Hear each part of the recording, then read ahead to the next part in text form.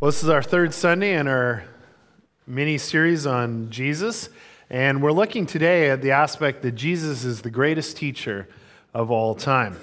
Now, all of us have had teachers in our lives. Our parents are the most influential teachers we will encounter, and to those we add elementary school teachers, and then high school teachers. For some of us, the next step was apprenticeship. For others, college or university or graduate studies. Along the way, we have great teachers, and we have terrible teachers. Years ago, there was a man named Jascha Heifetz. He was one of the greatest violinists of the 20th century. And he was born in Russia, but as he increased his skills, he began to be noticed. He began to play with symphonies all over the world. And at the height of his fame, he was traveling all around the world, playing in the biggest concert halls. Before rock stars, this guy was a violin rock star. And kind of at the peak of his absolute fame, when he was the most popular, everyone knew his name, he decided to step away from performing. And he was offered a teaching job at UCLA, University of California, Los Angeles. And a reporter asked him, he said, "Why now? Why at the height of your fame are you stepping away to take a teaching job?" And he said, well, two things. Number one, if violin playing isn't passed on to the next generation, it will perish. This is something that needs to be taught. But he goes more than that. He goes, when I was growing up in Russia and my old Russian violin teacher, he told me, he said, "Jascha, one day when you get really, really accomplished at the violin, when you reach the height of your abilities and your performing abilities," he goes, "at that point, finally, you will be ready to teach." Now, that is a master teacher. At the opposite end of the scale was a teacher in a college, and this college was known for their biology program. And if you were a student in this biology program, you had one required course that you absolutely had to take, no ifs, ands, or buts. And it was on ornithology, the study of birds. And this class was feared because the professor was so tough. He was just brutal. And so every student that came into the class kind of came in with fear and trembling. And so at the beginning, he says, okay, this is the way our class is going to work. 20% of your grade is from the coursework. And we'll have little quizzes along the way, but 80% of your mark is the final exam. And here's the date of the final. So he goes, we're going to work really hard to study for that final exam. And everyone's like, yep, okay. And there's so much fear because of his reputation that they took notes. They listened to everything he said. They read the textbook. Everyone tries so hard. And the day came for the final exam. And the students walk in, and all the desks were arranged in kind of a semicircle. And there on the stage was a table, and on the table were 5 bird cages. And those cages were covered 3/4 of the way down.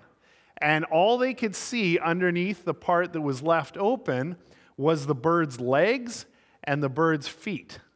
And the professor got up and said, all right, I have chosen these 5 birds. Now your final exam is to come up and look at the legs and feet of these birds, and I want you to identify those 5 birds. Everyone's just freaking out. They're thinking, we've gone crazy, we've studied, we've done everything we could possibly do. No one is ready for this exam. This is off the charts, this is crazy. The students are sweating, they're freaking out. No one knows what to do. Finally, this one guy gets up and he goes, "This is the most ridiculous exam I've ever heard of." And he goes, "You, sir, are the worst professor in this school." He goes, "I'm not doing this test." And he says, "That's it, I'm out of here." And he turns and he walks towards the door. And just as he's getting towards the door, the professor says, "Young man, stop." So he stops and he says, "Turn around." So he turns around and he looks at him. And he says, "Young man, I demand to know your name." And the guy looks at him for a second. And then he reaches down and he pulls up his pant legs and says, "You tell me."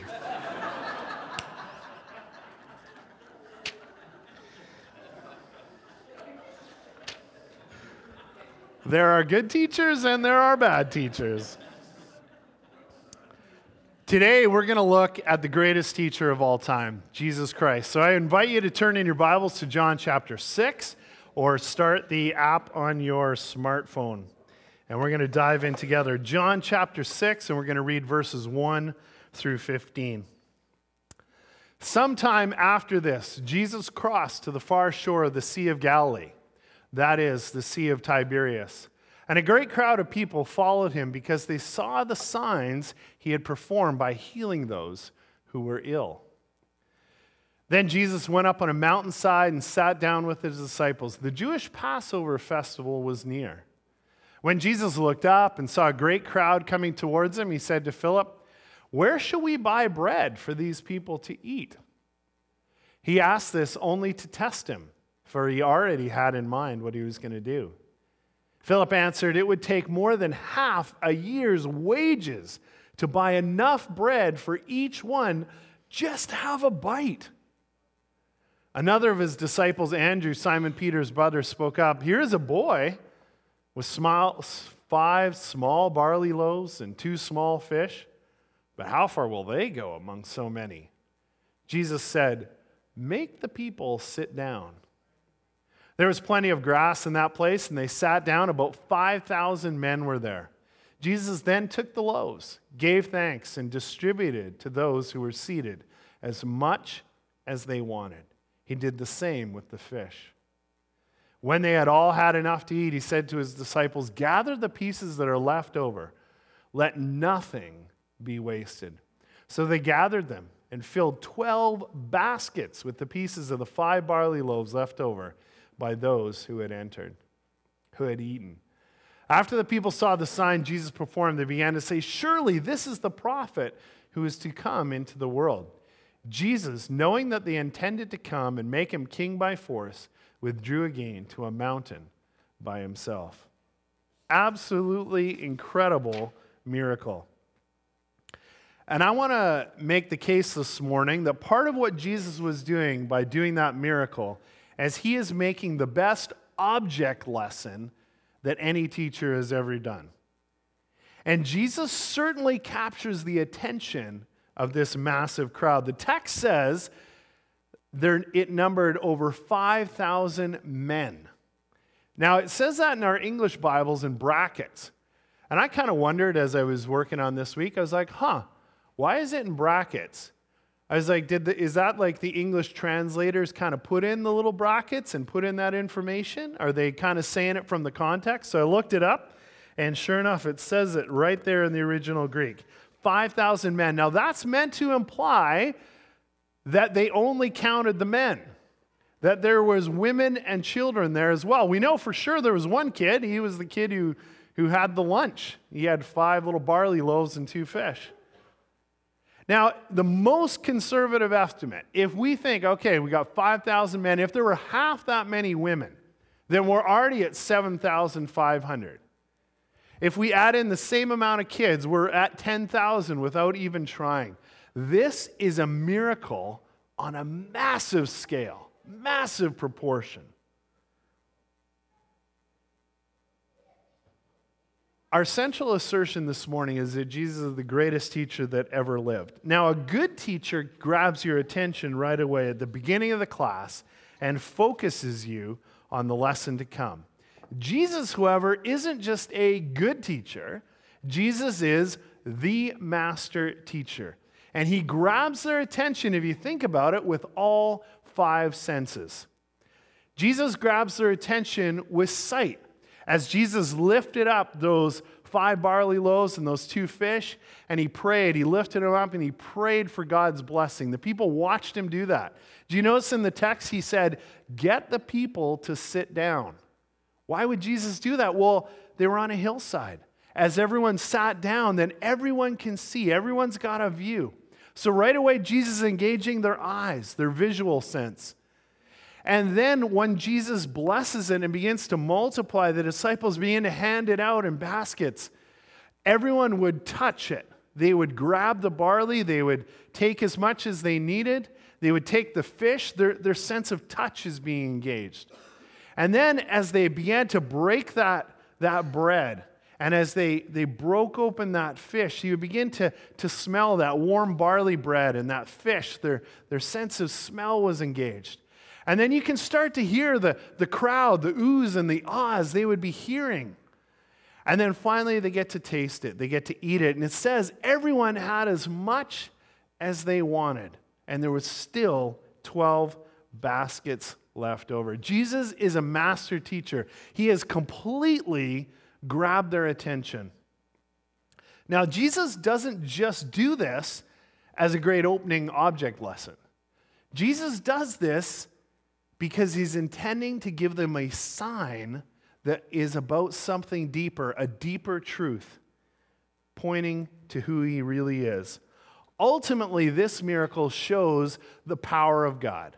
God alone has the power to create out of nothing, multiply a massive amount of physical things. Now, Jesus was doing this so that the crowd would begin to think, wait a second, we are good Jews. We've learned our entire lives that God alone has the power to create. We just saw someone create. Maybe when Jesus is going around claiming to be the Son of God, maybe there is validity to his claim. Now, we look at it and we go, all right, Pastor Darren, I can accept that. Jesus is clearly great at setting up an amazing object lesson to catch people's attention, begin to communicate the lesson. But how exactly does that apply to all of us sitting here this morning? What are you telling me? Should I invite my neighbors over for a barbecue, but only start with one hamburger? And then just pray, God, just bless that hamburger, please? Is that what I'm trying to tell you this morning? No, that'd be weird and kind of unnecessary. Here's what I do want us to understand. I want us to understand it on two levels. Maybe you're here this morning and you're just checking this out for the first time. You're thinking, is this church legit? Is Jesus real? Then you need to wrestle with the implication of this miracle. You see, Jesus backed up his claim to be the Son of God, to be equal with God the Father. He backed it up by doing a miracle of intense and awesome creative power. J.R.R. Tolkien, the Oxford professor famous for writing the Lord of the Rings trilogy, he showed in his novels, he showed this play out, that evil cannot create something. It only has the power to take what is good and pervert, mutate, and twist it into something evil. In those novels, we meet the elves, they're on the left there, and then we meet those awful creatures, the orcs. And at some point in those novels, we actually find out that the orcs started out as elves, but the evil came and mutated and twisted and perverted it and corrupted it. And what Tolkien's trying to tell us is that evil cannot create. Only God is full of goodness and power and life and truth. Only God has the ability to create life, to create matter. And that is what Jesus wanted to demonstrate with this miracle. God the Father and I are one in our essence. I have the power to only do what God can do. So if you're here this morning wondering if any of this is true, you need to wrestle with Jesus' claim to be the Son of God and how the miracle of feeding over 10,000 with 5 loaves and 2 fish backed up that claim. Maybe you're here, on the other hand, and you've been following Jesus for many years. Then you have a different application this morning. And our application this morning is our lives are the object, to be the object lesson to those around us. Just as Jesus created the ultimate object lesson to capture the attention of his audience, so Jesus plunks us on a street, in a neighborhood, in an apartment building. Jesus puts us there, and he says, I want your life to be the object lesson. How do we do that? By serving, demonstrating love to people, one after the other. Our board encouraged me to use my study week that I'm given every year. So last week I got to go over to Vancouver and I attended the Regent Pastors Conference. One of the speakers was a lady named Karen Wilk. And she is with the Christian Reformed Church in North America, and she's one of their kind of missional team leaders. She talks and works to help churches start living out their faith in their neighborhoods. And this woman lives out what her job is, and she lives it out on her street. And she told us an amazing story. She said she felt God prompting her to start a weekly potluck meal on her street. She lives in Edmonton. And so spring comes, the snow melts, everyone thaws out, and everyone comes outdoors. And she says, you know what? I'm going to do it. I'm going to start that weekly potluck meal. And so the first week, they have about 10 people, and they're getting to know everyone, and it's pretty great. And everyone had such a good time and said, we got to do this next week. So they did it the next week. And the next week, this woman showed up, and this woman had gone through an awful situation. Her husband had had an affair on her, and when she found out about it, he left her. And she was just so devastated, and she turned to alcohol to kind of drown her pain and her sorrow. And so by the time this woman, months later, comes to this potluck dinner, she has got a major alcohol problem. And the woman actually came to the potluck completely drunk. But they showed her love and grace, and despite her loud and obnoxious comments, they just kind of showered her with love. And this lady showed up the next week. And she said, it was really interesting. It took about a month. And then she finally came to the potluck sober. She goes, that was a nice thing. And she said, and then a couple more months, she said, this woman just began to relax. And one day she came over and she just had this incredible conversation with Karen, laid out her whole story and her pain and everything in her life. Karen was able to pray for her, and it began an incredible relationship, an incredible friendship. About another month after that, she said the most amazing thing happened. This woman comes over, knocks on her door, and says, Karen, did you hear about Susan? She just had a baby. Someone should take a meal over. I'm going to go do that right now. And so this woman changed from just receiving to now she was giving. And it was shortly after that Karen had a chance to fully explain to her what it means to follow Jesus, and she gave her heart to Christ. And when I say that our lives need to be the object lesson, that's the kind of thing that I'm talking about. Probably wasn't that comfortable for Karen and her family, that potluck, when this woman showed up drunk. But they showered her with love and grace. They became the object lesson that spoke so loudly into her life. Now, as soon as I say that, objections begin to form in your mind. Pastor Aaron, that sounds really great, but I'm just way too busy. Or I'm too shy. Or I can't cook. Or I wouldn't know what to say to someone. In the winter, we went through the series on the book of Jeremiah, and we looked at this mighty prophet of God, Jeremiah. But in the very beginning, Jeremiah wasn't bold and fearless. That was a process he had to learn, he had to go through. And his excuse in Jeremiah 1:7 is pretty classic. God told me, don't say I'm only a boy. I'll tell you where to go and you'll go there. I'll tell you what to say and you'll say it. Don't be afraid of a soul. I'll be right there looking after you. And what God said to Jeremiah, he says to each and every one of us. Jesus, the ultimate teacher, won't let us get away with our excuses. He calls us to be the object lesson wherever we live, whether that's Duncan or Crofton or Chemainus, Saltaire, Ladysmith, or Cedar. Well, now that he's firmly captured the attention of the audience, they want more. And despite Jesus' attempt to kind of escape, they chase him down, and that's when Jesus kicks into full teaching mode. We're going to pick up the story in John 6, verse 22.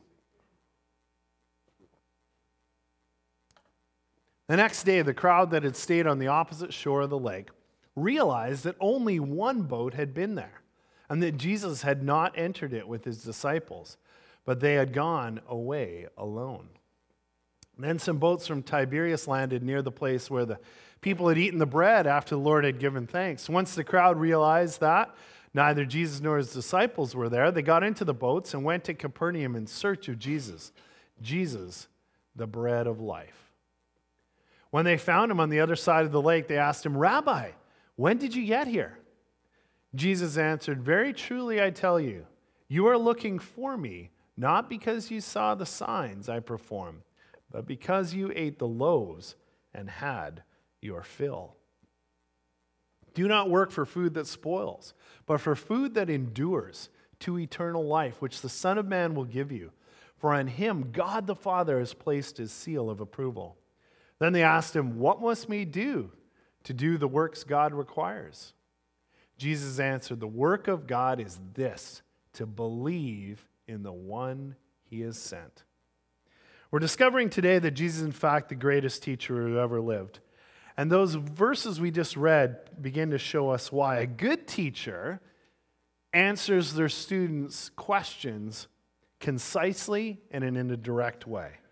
But a master teacher like Jesus answers the question behind the question.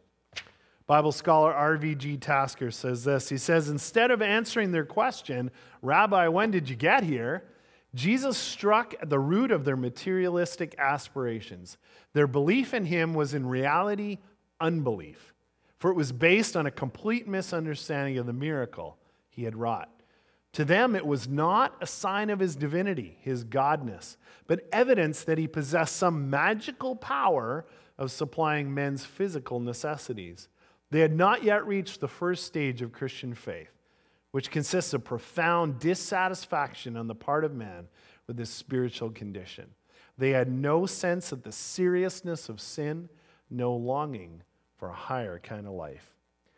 You see, these dim-witted Galileans just wanted Jesus to do another cool party trick, multiply more bread and fish.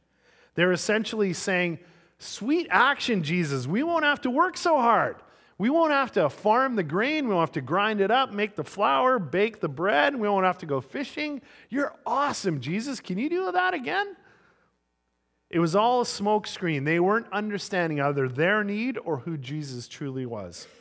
The central point Jesus wants to communicate is, believe in me. I'm the Messiah you've been waiting for. I'm the Son of God, equal with the Father. I've proved my claim is valid through the miraculous sign I performed yesterday. Stop focusing on physical bread, Jesus says. He says, I am the bread of life. If you follow me and trust me as the Lord of your life, I will fill you with purpose, peace, and strength far beyond what bread out of the oven can ever give you. We must point others to the bread of life.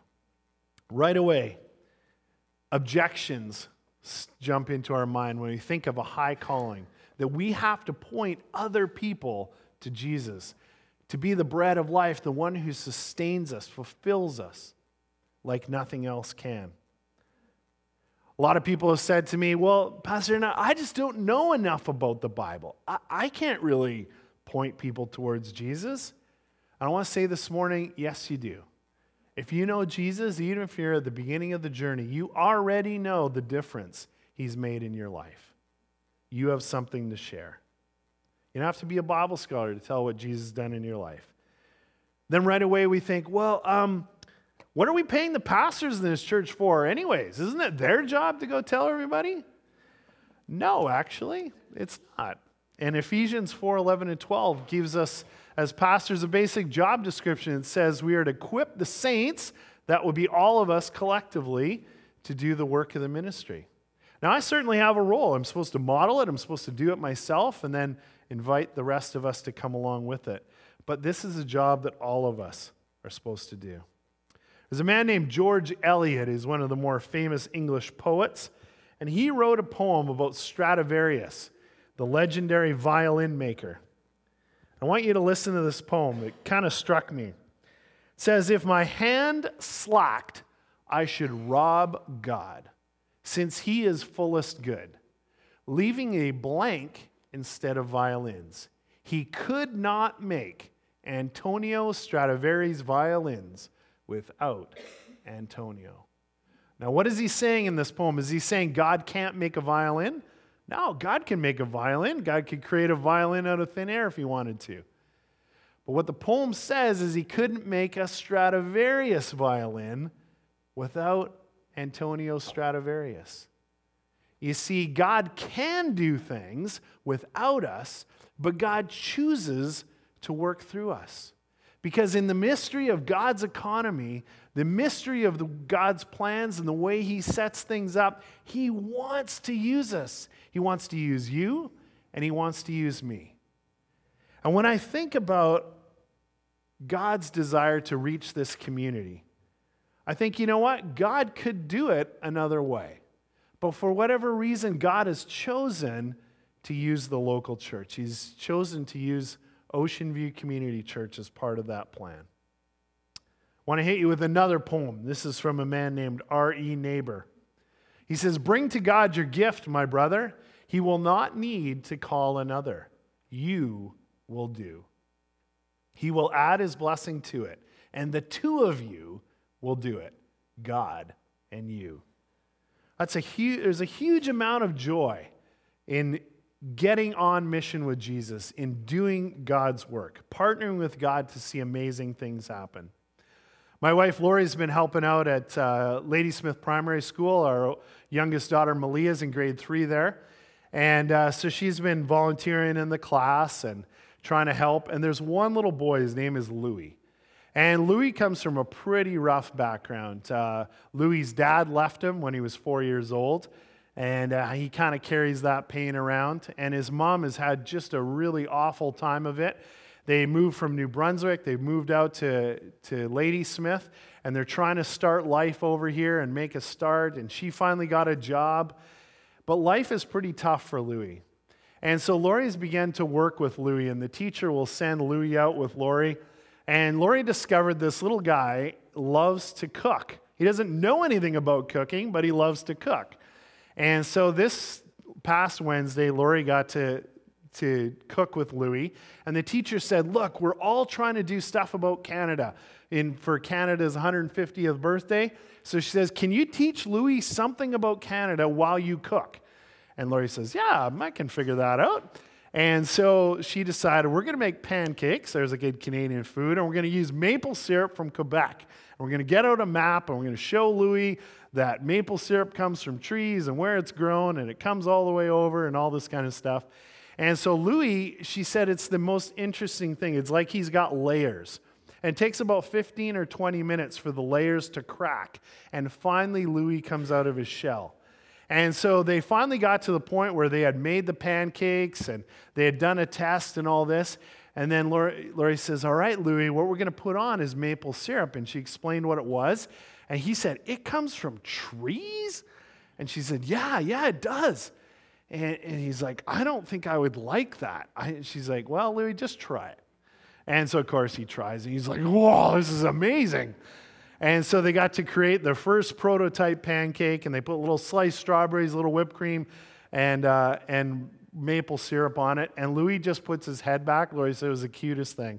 And he just goes, oh, Mrs. Lori, this is the best thing of my whole life. And he just kept going on. And as they worked together, she said, all right, Louis, now we got to get busy. We got to make a pancake for every kid in your class. And we're going to make it look beautiful, and we're going to put maple syrup on it.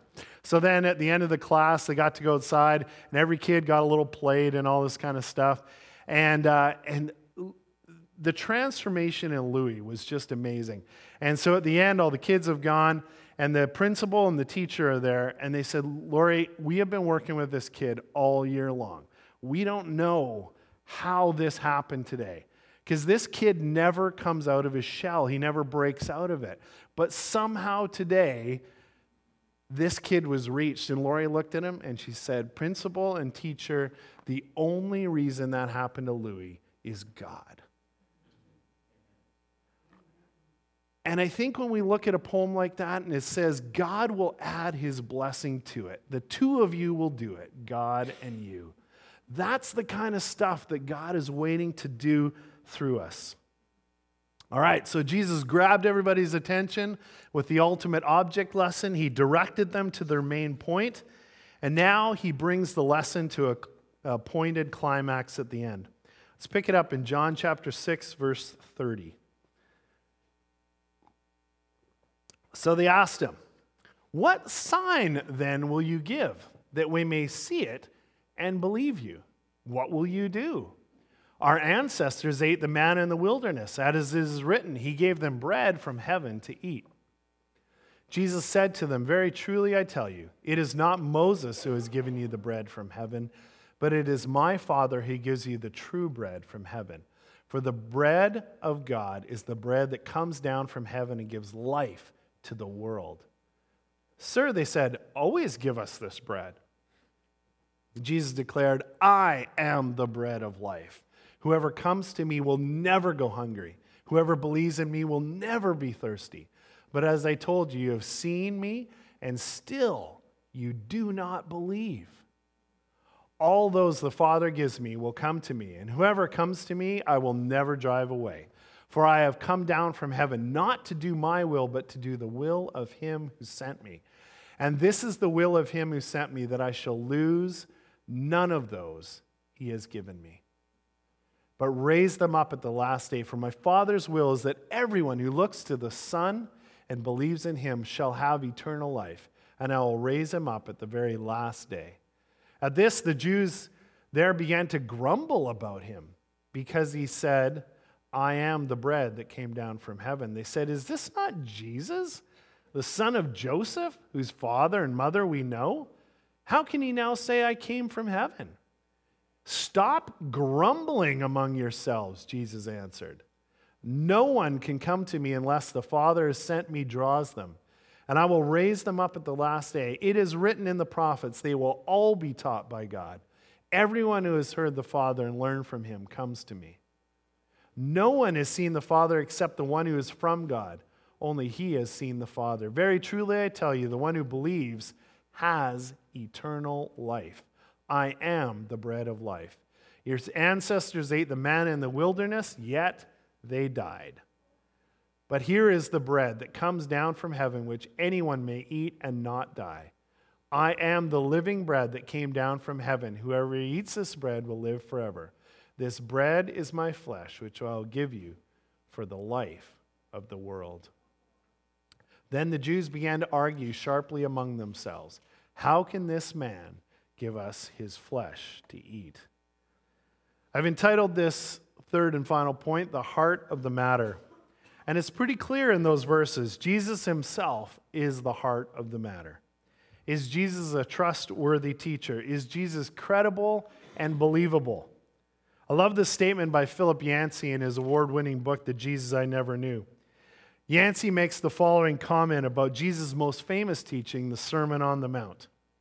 Yancey writes, "When I first heard the Beatitudes, they sounded to me like impossible ideals given by some dreamy mystic.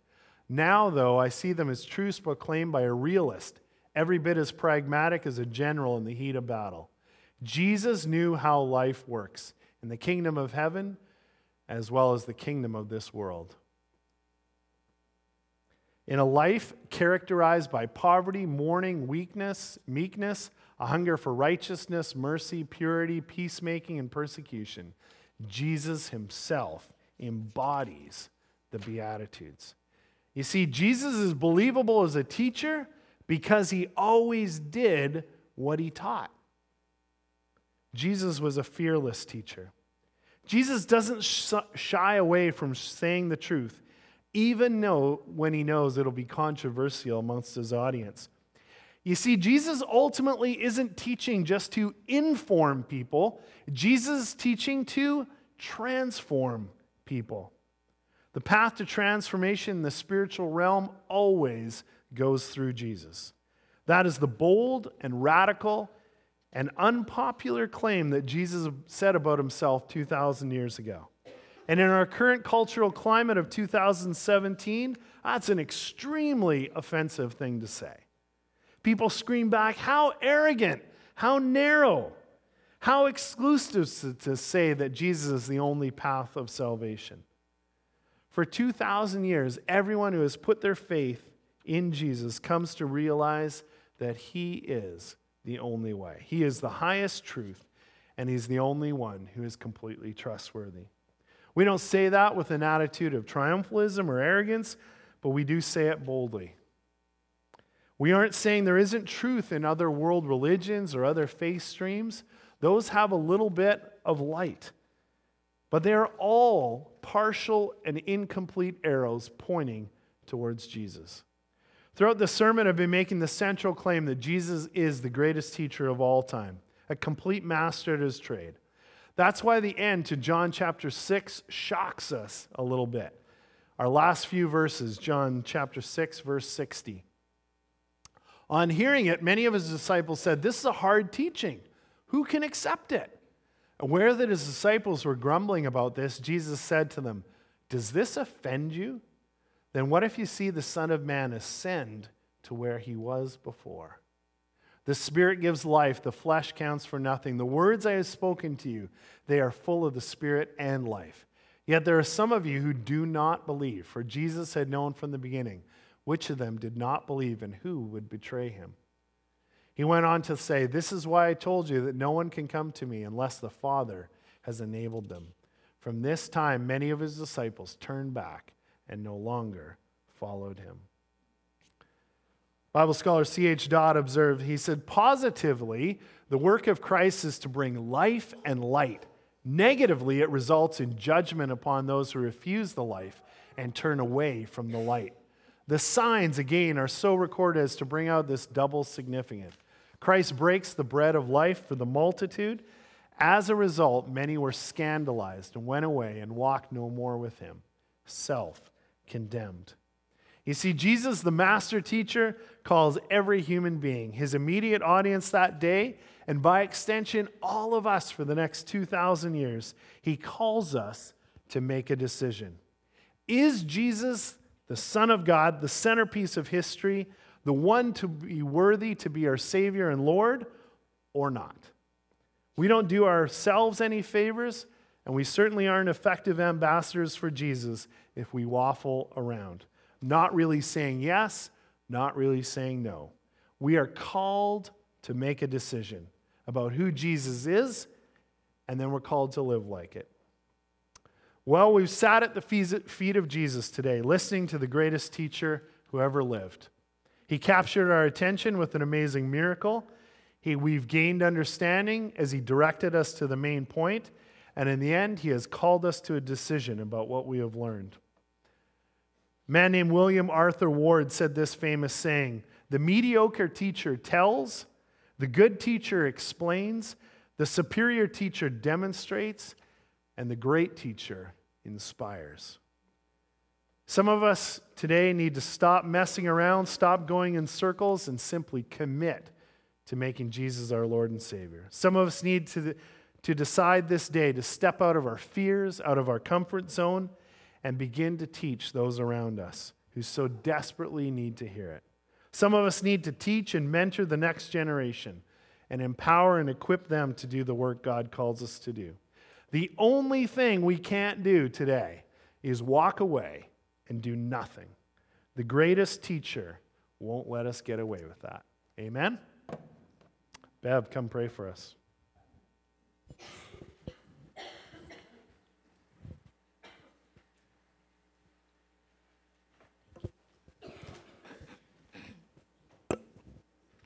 Let's pray together.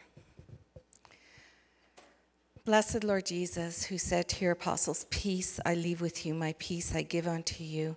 Forgive our sins and draw us to yourself.